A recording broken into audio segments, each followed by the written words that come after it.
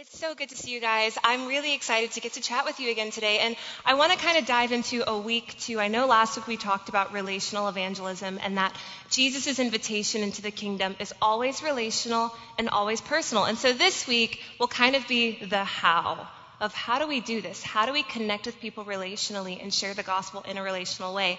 What things do we see throughout Scripture? But before I jump into that, I want to take a quick poll of the room, okay? So if you're in here this morning and you are a type A, organized, like Myers-Briggs type personality, or Myers-Briggs J type personality, could you raise your hand for me? I want to see where my organized people are. Yes, awesome. So if your hand is not raised right now, look around. These are your friends. If you need help, if you're moving, these are your friends to help you out, right? So that is me.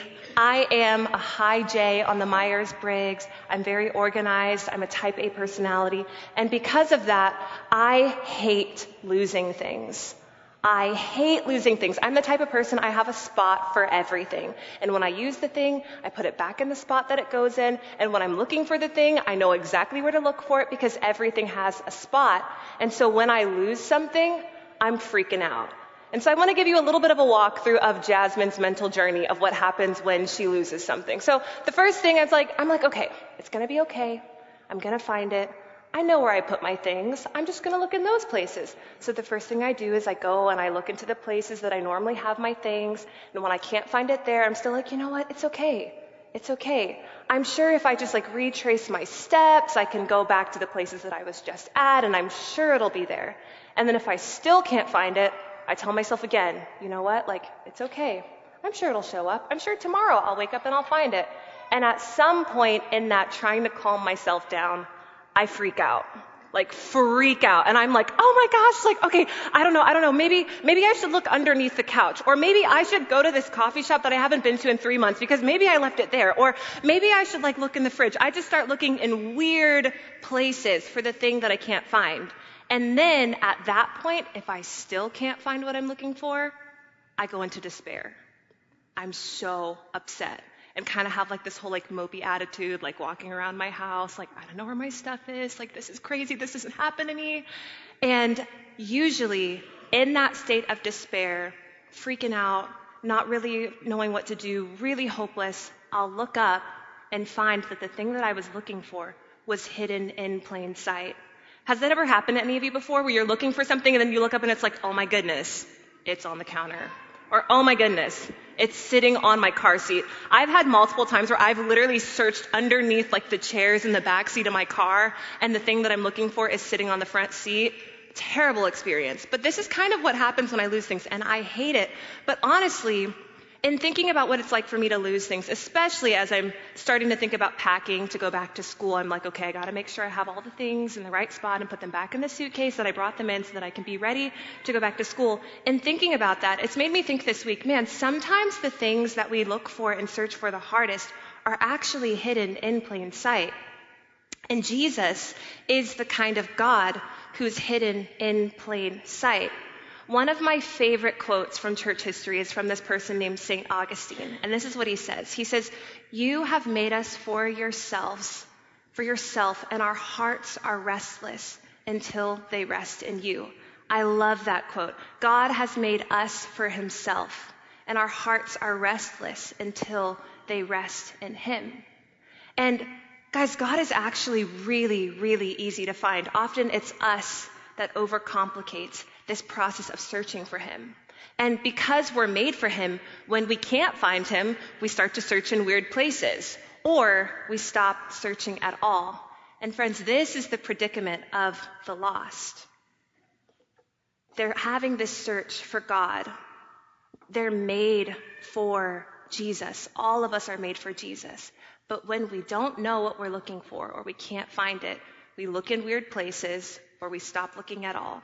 And so this morning, I want to tell you a story from Scripture of a group of people who were made for Jesus and were looking in all of the wrong places until an ambassador of Jesus came to town and kind of flipped things upside down. And so that story is in Acts chapter 17, starting in verse 16. So if you have your Bible with you, you can totally read along with me. This is what it says.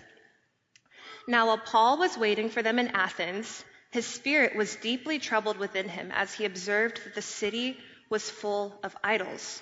So he was reasoning in the synagogue with Jews and with the God-fearing Gentiles, and in the marketplace every day with those who happened to be present. So just to give you a little bit of context, we see here in this book that Paul goes to the city of Athens. And in case you're not familiar with ancient history and what was going on in Athens, Athens was kind of the academic and scholarship and philosophic center of the Greek world. It was kind of like if New York City is like a big center in the United States, Athens was like that for the ancient Greek world. And in the city of Athens, it says that Paul was deeply troubled as he walked through the city and saw that there were idols everywhere. Some historians actually report that in the city of Athens, there were more idols than there were people. And it was easier to see and find an idol than it was to find a human being. And so as Paul is going through the city of Athens and walking around and experiencing this culture, he's deeply troubled. He's like, man, I see more idols than I even see people. And this really troubled him. And so in the text, it says that what he does is he goes into the town square. He goes into the synagogue and he begins to reason with people. And this word reason is really important. What this word reason means is that he's asking questions. He's having conversations. He's trying to figure out what is it that they think and that they believe, and how can I help them come to different conclusions, right? He's not talking at them. He's not telling them that they're wrong, but he's actually reasoning with them. And reasoning involves very careful listening and very intentional questions. So now this is what the next verse says. And some of the Epicurean and Stoic philosophers as well were conversing with him. Some were saying, what could this scavenger of tidbits want to say? Others, he seems to be a proclaimer of strange deities because he was preaching Jesus and the resurrection. And they took him and they brought him to the Areopagus, saying, may we know what this new teaching which you are proclaiming is? For you are bringing some strange things to our ears. So we want to know what these things mean. So as Paul is reasoning with these people, he's asking questions. Two groups of people get really curious about the things that he's saying to them. And those two groups of people were the Epicureans and the Stoics. And just to give you a little bit of context for who those two groups of people were, the Epicureans were a group of philosophers who studied under someone named Epicurus. And he taught that the highest virtue in life was the satisfaction of one's own desires. So the whole point of living is to be happy and to satisfy your desires. That was the one form of teaching that he was up against. Sound familiar? And then the other group of people was the Stoics. And Stoic philosophy taught that whoever is not influenced by inner feelings and emotions or outer circumstances has complete control over himself and enjoys the highest happiness in life. So essentially, if you don't feel anything, you don't have to feel bad. So don't feel anything ever at all, was kind of this philosophy of Stoicism. Which these two philosophies sound kind of similar to some things that at least I've heard as I've engaged in the world around me. And so as Paul is reasoning with these philosophers, asking questions, getting to know them, trying to see what it is that they really believe, they get really curious. And so it says that they took him to the Areopagus, which was kind of the supreme court of ancient Greek culture. And throughout Greek mythology, it was actually taught that some of the major Greek gods were tried at this location of the Areopagus. And so they didn't take Paul here to try him, to put him in prison or anything like that. They took him here because this was a massive location that people would often come to when they saw someone being brought into this location. And so they brought him here because they wanted to hear more. They said, who is this God that you're proclaiming and talking about? We want to know more. Tell us more. So his reasoning brought them questions that made them want to hear more. And so then this is what it says in verse 22. So Paul stood in the midst of the Areopagus and said, men of Athens, I can see that you are very religious in all aspects. For while I was passing through and examining the objects of your worship, I also found an altar with this inscription, to the unknown God. Therefore, what you worship in ignorance, this I proclaim to you. So as Paul is engaging with these people and they bring him to the Areopagus, the first thing that he says is, hey, I see that you are very religious, which they were. They had all sorts of idols and gods that they were worshiping. But instead of immediately accusing them and attacking them for their idol worship, he kind of finds this point of connection, this point of common ground, saying, I'm religious too. and I can see that you're religious. And then he goes even further to identify one of their false gods that they worshiped, which was the unknown God. He identifies this, and he says, hey, I actually want to tell you about the unknown God. And so what he's doing here is he's actually setting up the gospel in a framework that they will understand. And so I'm going to read on. This is what he says about the unknown God. The God who made the world and everything that is in it, since he is the Lord of heaven and earth, does not dwell in temples made by human hands, nor is he served by human hands as though he needed anything, since he himself gives to all people life and breath and all things.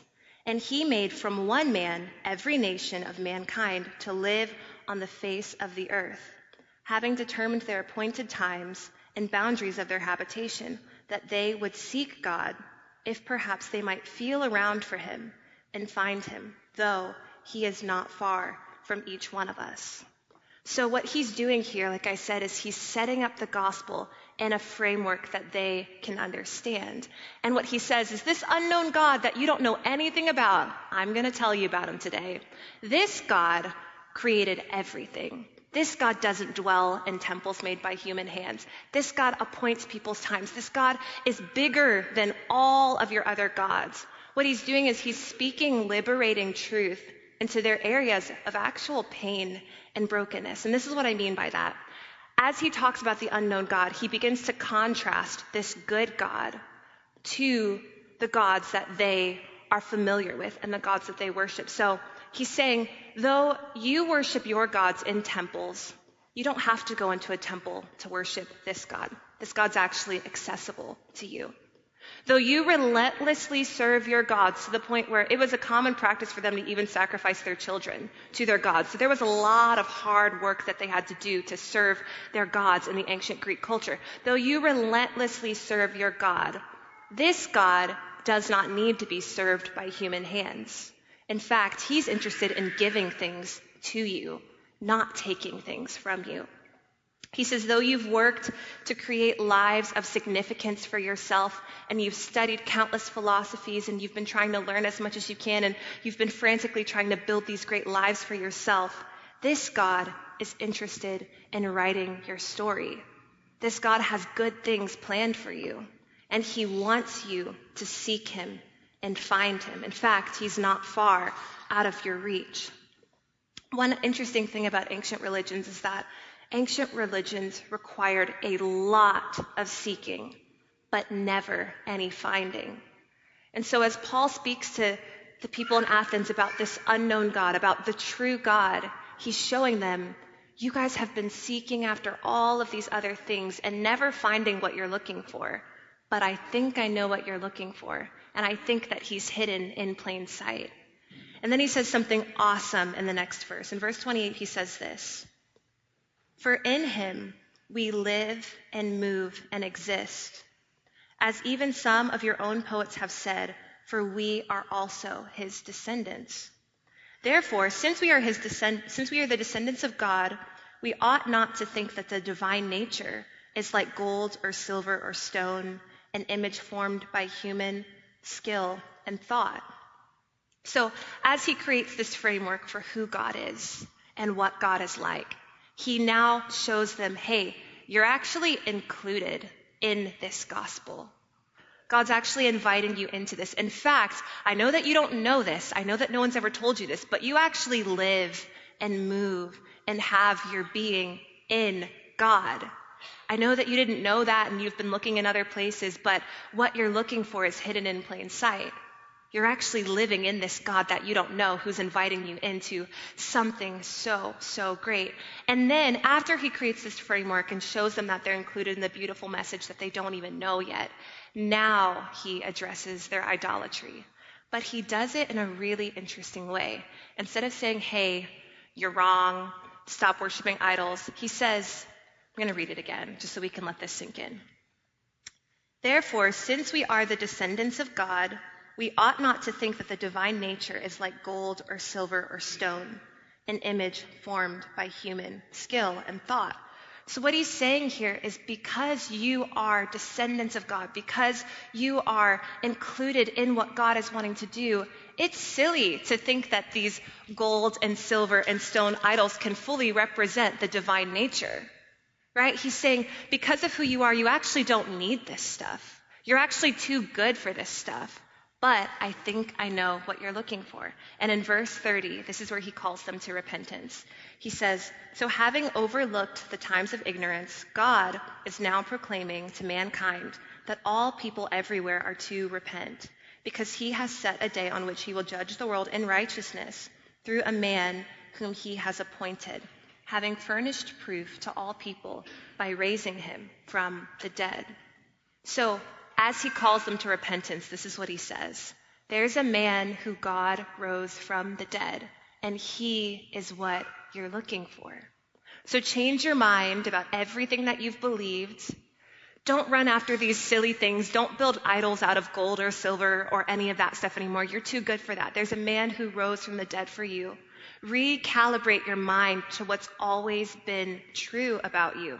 You belong to a God that's better than you know.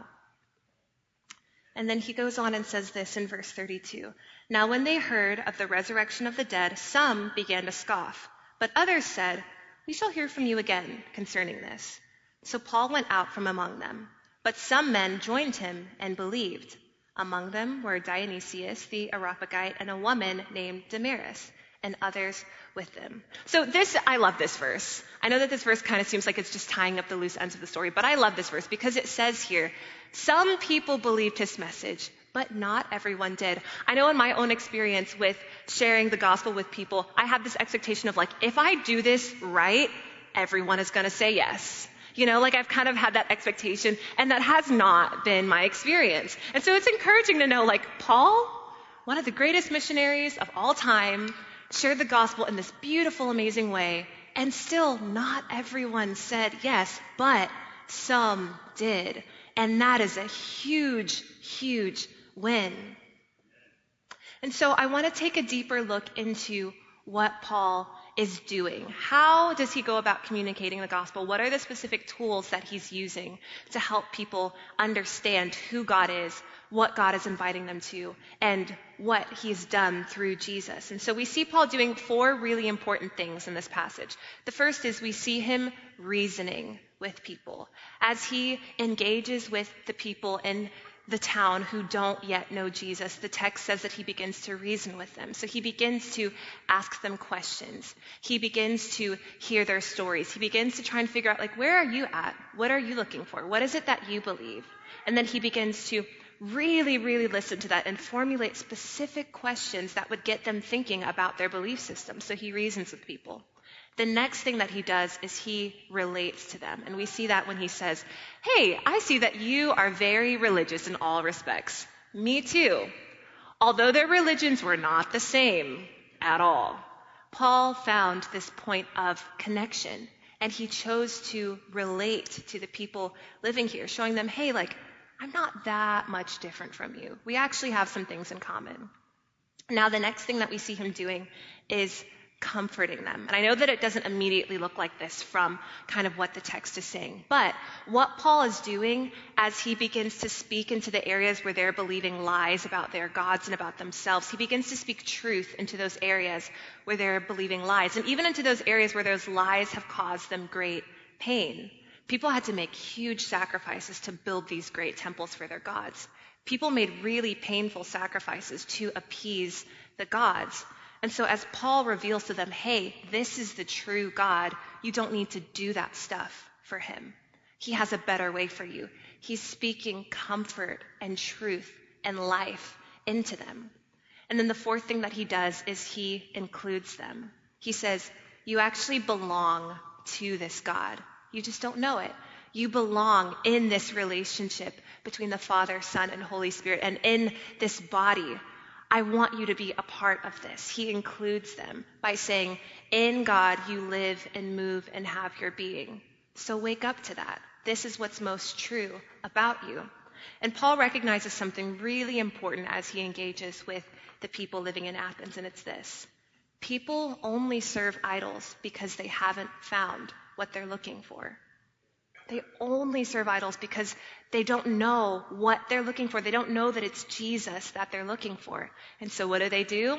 They look in weird places. They look under the couch. They look in the fridge. They look in weird places. Or they stop looking at all. And so when you're looking for something and you can't find what you're looking for, two things happen, right? When you're looking in weird places, that's kind of the world of sin. And when you stop looking at all and you give up, that's when despair sets in.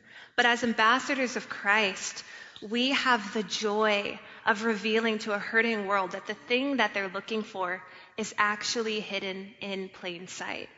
I know that last week we talked about what it looks like to be an ambassador and to kind of have like international relations across from the kingdom of light to the kingdom of darkness. And we talked about how God desires to tenderly plead through our own lips, asking people, come back to God, be reconciled to him. That is what Jesus is longing to tenderly plead through our lips. That's what we talked about last week. And so how do we do that? I think we can do what Paul did. We can reason with people.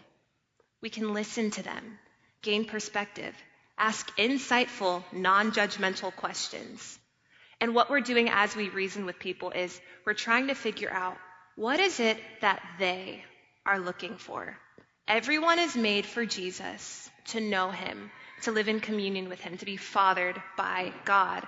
But some people don't know it yet. And so when they don't know it yet, they begin to kind of try and satisfy that desire by looking for something else. And so as we reason with people, we want to determine what is it that they are looking for. Maybe it's value. Maybe it's worth. Maybe it's success. Maybe it's healing from a childhood wound. But what is it that they are looking for? Then the next thing that we can do is relate to people, which is the opposite of accusing people. So we are identifying with the good in them. What aspects of Jesus are already showing up in their life? And how can you encourage and speak life into that area? There's good in everyone. And so how can we relate to those things that are good? How can we find common ground with people? And then the next thing is to comfort people. This is speaking truth into areas where lies have caused them pain. And so the question that we're after in thinking about comforting people is, what is it that's hurting them? What is it? And I'll be the first to say, sin hurts. Whether we like it or not, whether we want to acknowledge that or not, sin hurts. And so maybe it's something really obvious. Maybe it's a lie that they're believing, and they're kind of walking out all the different aspects and fruits of that lie that they're believing. But what is it that's hurting them? As we seek to comfort people and speak truth into areas of pain in their lives, that's a really important question to consider. And then the final thing is to include people. By including people, we're helping them see that they already live and move and have their being in God. That they've actually been feeling around for him, like Paul says in this passage, trying to find him. They just don't know it yet. In including people, we're helping them realize you are made for Jesus. And the reason why you felt restless is because you haven't found rest yet in him. And so in including people, we're also helping them see, man, God has been working in your life whether you knew it or not. There are aspects of our lives, even before we know Jesus, where he's at work doing things, revealing his love to us. And for those who don't yet know Jesus, they just don't know that it's God. But he's always the author of good things. Every good thing that we experience is a gift from God, even if we don't know it yet. And so a question to consider as we look to include people is, what is God already doing in their life, and what is he desiring to invite them into? And in this process of answering those questions, we have the joy of telling people, hey, I think I know what you're looking for. I think I know what you're looking for. And it's actually hidden in plain sight. And so as we get to know people relationally, we'll get to discover the answers to all of these different questions. But we can't really know the answers to these questions without really getting to know people. So I want to tell you a little story about a time that I've gotten to walk this out in a really cool way. So I know last week I was telling you guys about my crazy friends, right? And how my friends like to play listening prayer games because they're crazy. So I want to tell you another story. Another thing that my crazy friends like to do is every once in a while we'll be like, hey, like, let's go to the mall and pray for people. I know that's kind of crazy, but my friends are like, yeah, like, let's like go to the mall and like just like encourage people, like see who we can encourage today, see who we can pray over, see if God is highlighting anyone to us. So a couple years ago, I went to the mall with my friends at ORU, and I was with one friend in particular. His name is Matt. And I don't know if you guys know anyone who is just like crazy about sharing the gospel with people, but Matt is one of those people. We go all kinds of places together with our friend group, and like anytime we stop at a gas station, we're normally there for 30 minutes or more because Matt goes inside, starts talking to some random person at the gas station, and then like we're all sitting in the parking lot like, hey, like where's Matt? Like it's been like 20 minutes. One of us will go inside, the person's like crying, giving their life to Jesus, and Matt's like, yes! So there have been times on our little road trips where it's like, okay, we're stopping at the gas station. Matt, you're not going inside. We've done that before because it's a lot sometimes. And so we're at the mall. I'm walking around with my friend Matt, and we see these two people. And both of us kind of felt like, man, like we feel like we're supposed to talk to them. So we walked up to them and we're like, hey, like how are you guys today? Starting with normal, not weird questions, right? Like, how are you today? And as we're talking to these guys, just like getting to know them, like, what are you passionate about? I had this cool experience with the Lord where as we were talking to these two guys, Matt was kind of heading up the conversation and I was kind of just like listening, right? Really trying to figure out like, what is it that they're after? What is it that they're looking for? What's going on in their hearts and in their minds and in their lives? Just kind of just listening. And as I was doing that, the Lord showed me this picture of one of the guys that we were talking to as a kid drawing like shoes, like designing like shoes in a little like sketchbook. He was like drawing these pictures of shoes and like clothes and stuff. I saw that picture and I was like, that's really cool. And so I was like asking the Lord, God, like, what does that mean? Why are you showing me this?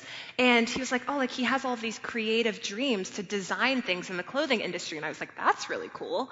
And the Father was like, I'm all about that. I love that. That's a gifting that I've put inside of him. And I'm like, oh, that's really cool too, God. And then the next picture that I saw was this picture of his mom when he was really young, telling him that he was stupid and would never amount to anything. And as I saw that, my heart just broke. And so I was kind of like praying through, like, is this something that I should say to him? Because this is kind of deep. Is this something that like I should just like pray over? But I really felt like the Lord wanted me to say something about it. So I was like, okay, cool. I can say something. It's fine. I'll say something. And so as we're talking, I kind of was like, hey man, like, I feel like the Lord is kind of showing me that he has these really cool dreams for your life. And these are things that he's placed inside of you, that you are created to be creative. And you've got this passion for like drawing and designing clothing and shoes. And the Lord loves that about you. He thinks that's so cool. And he placed that desire inside of you because he wants to walk that journey out with you. And as I'm telling him this, his face starts to light up like, oh my goodness, like, how did you know that, you know?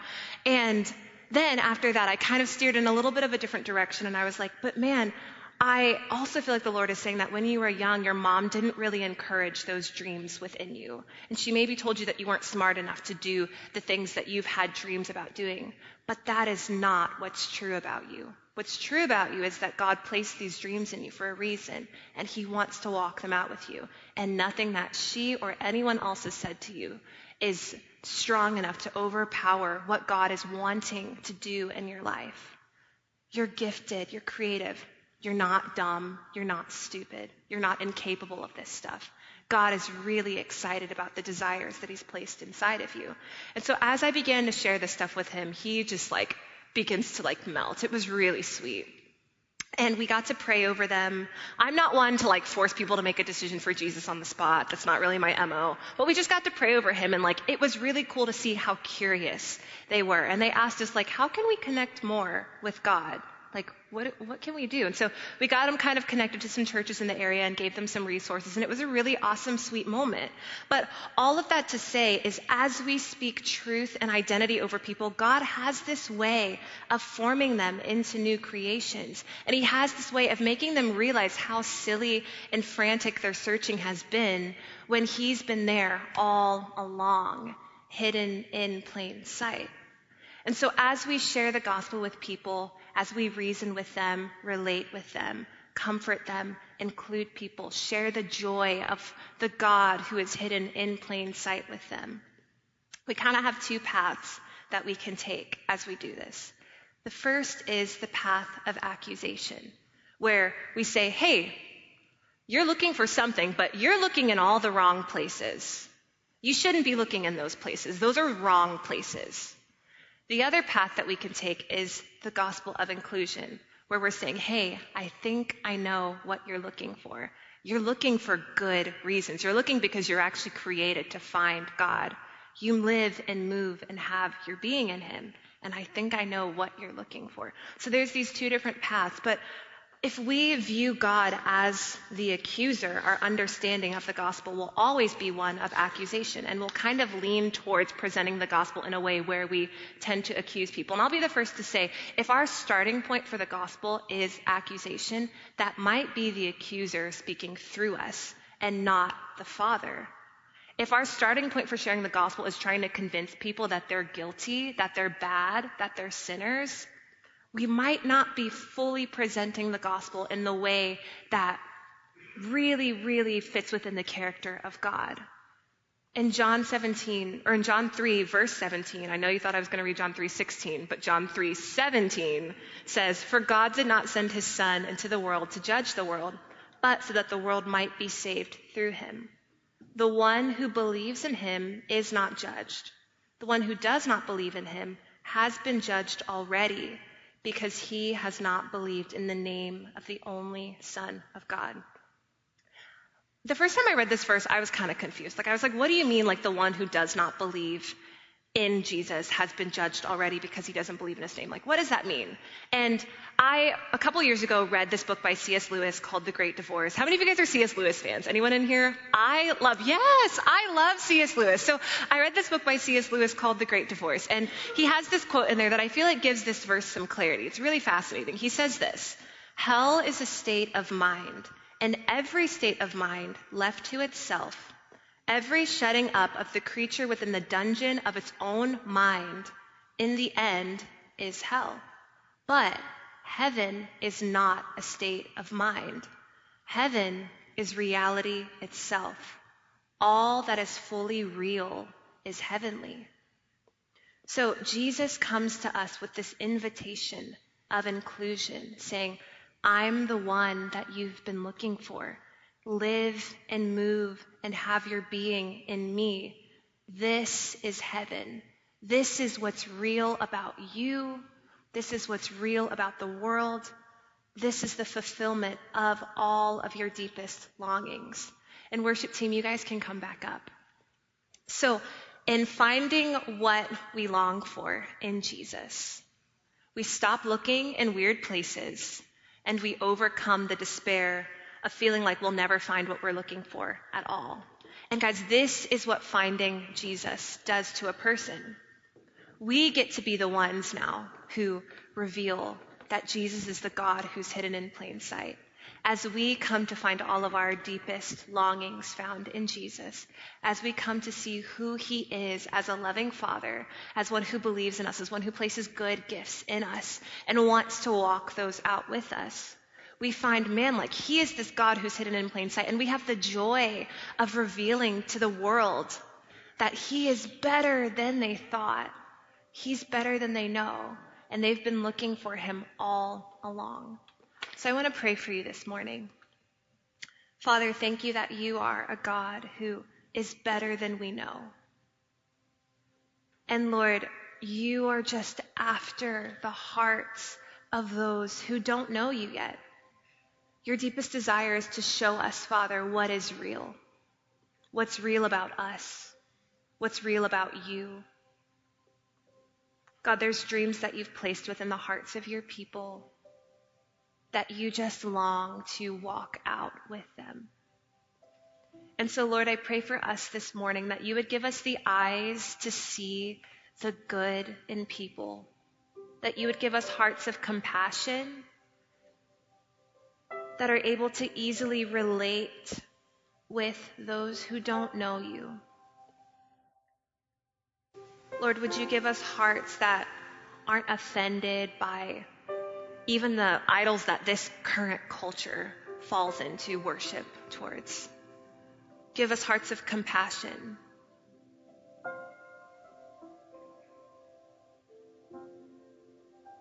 Lord, we want to be representations of who you are to a broken world. And so, Holy Spirit, we invite you, Father, we invite you to show us what's going on inside of us so that you can form us into these beautiful ambassadors that are able to relate to people, who know how to reason with your wisdom and your kindness with people, who are quick to comfort people and quick to include and invite people in. Father, we invite you to form us into people who carry your message in that way. Only you can do that. And so while it's good to learn new things and learn new strategies for sharing the gospel, God, you have to be the one to do a heart deep work in us. So that when we interact with people who don't yet know you, Jesus, they would see you in our eyes. That they would hear your love and kindness in our voices. That they would feel your tenderness and your kindness and your affection in our embrace. That they would feel welcomed into the family of God as we welcome them into our lives in the context of relationship. Help us do that. We want to be formed into all that you've always dreamed of us becoming, Father. And so help us become that. In Jesus' name.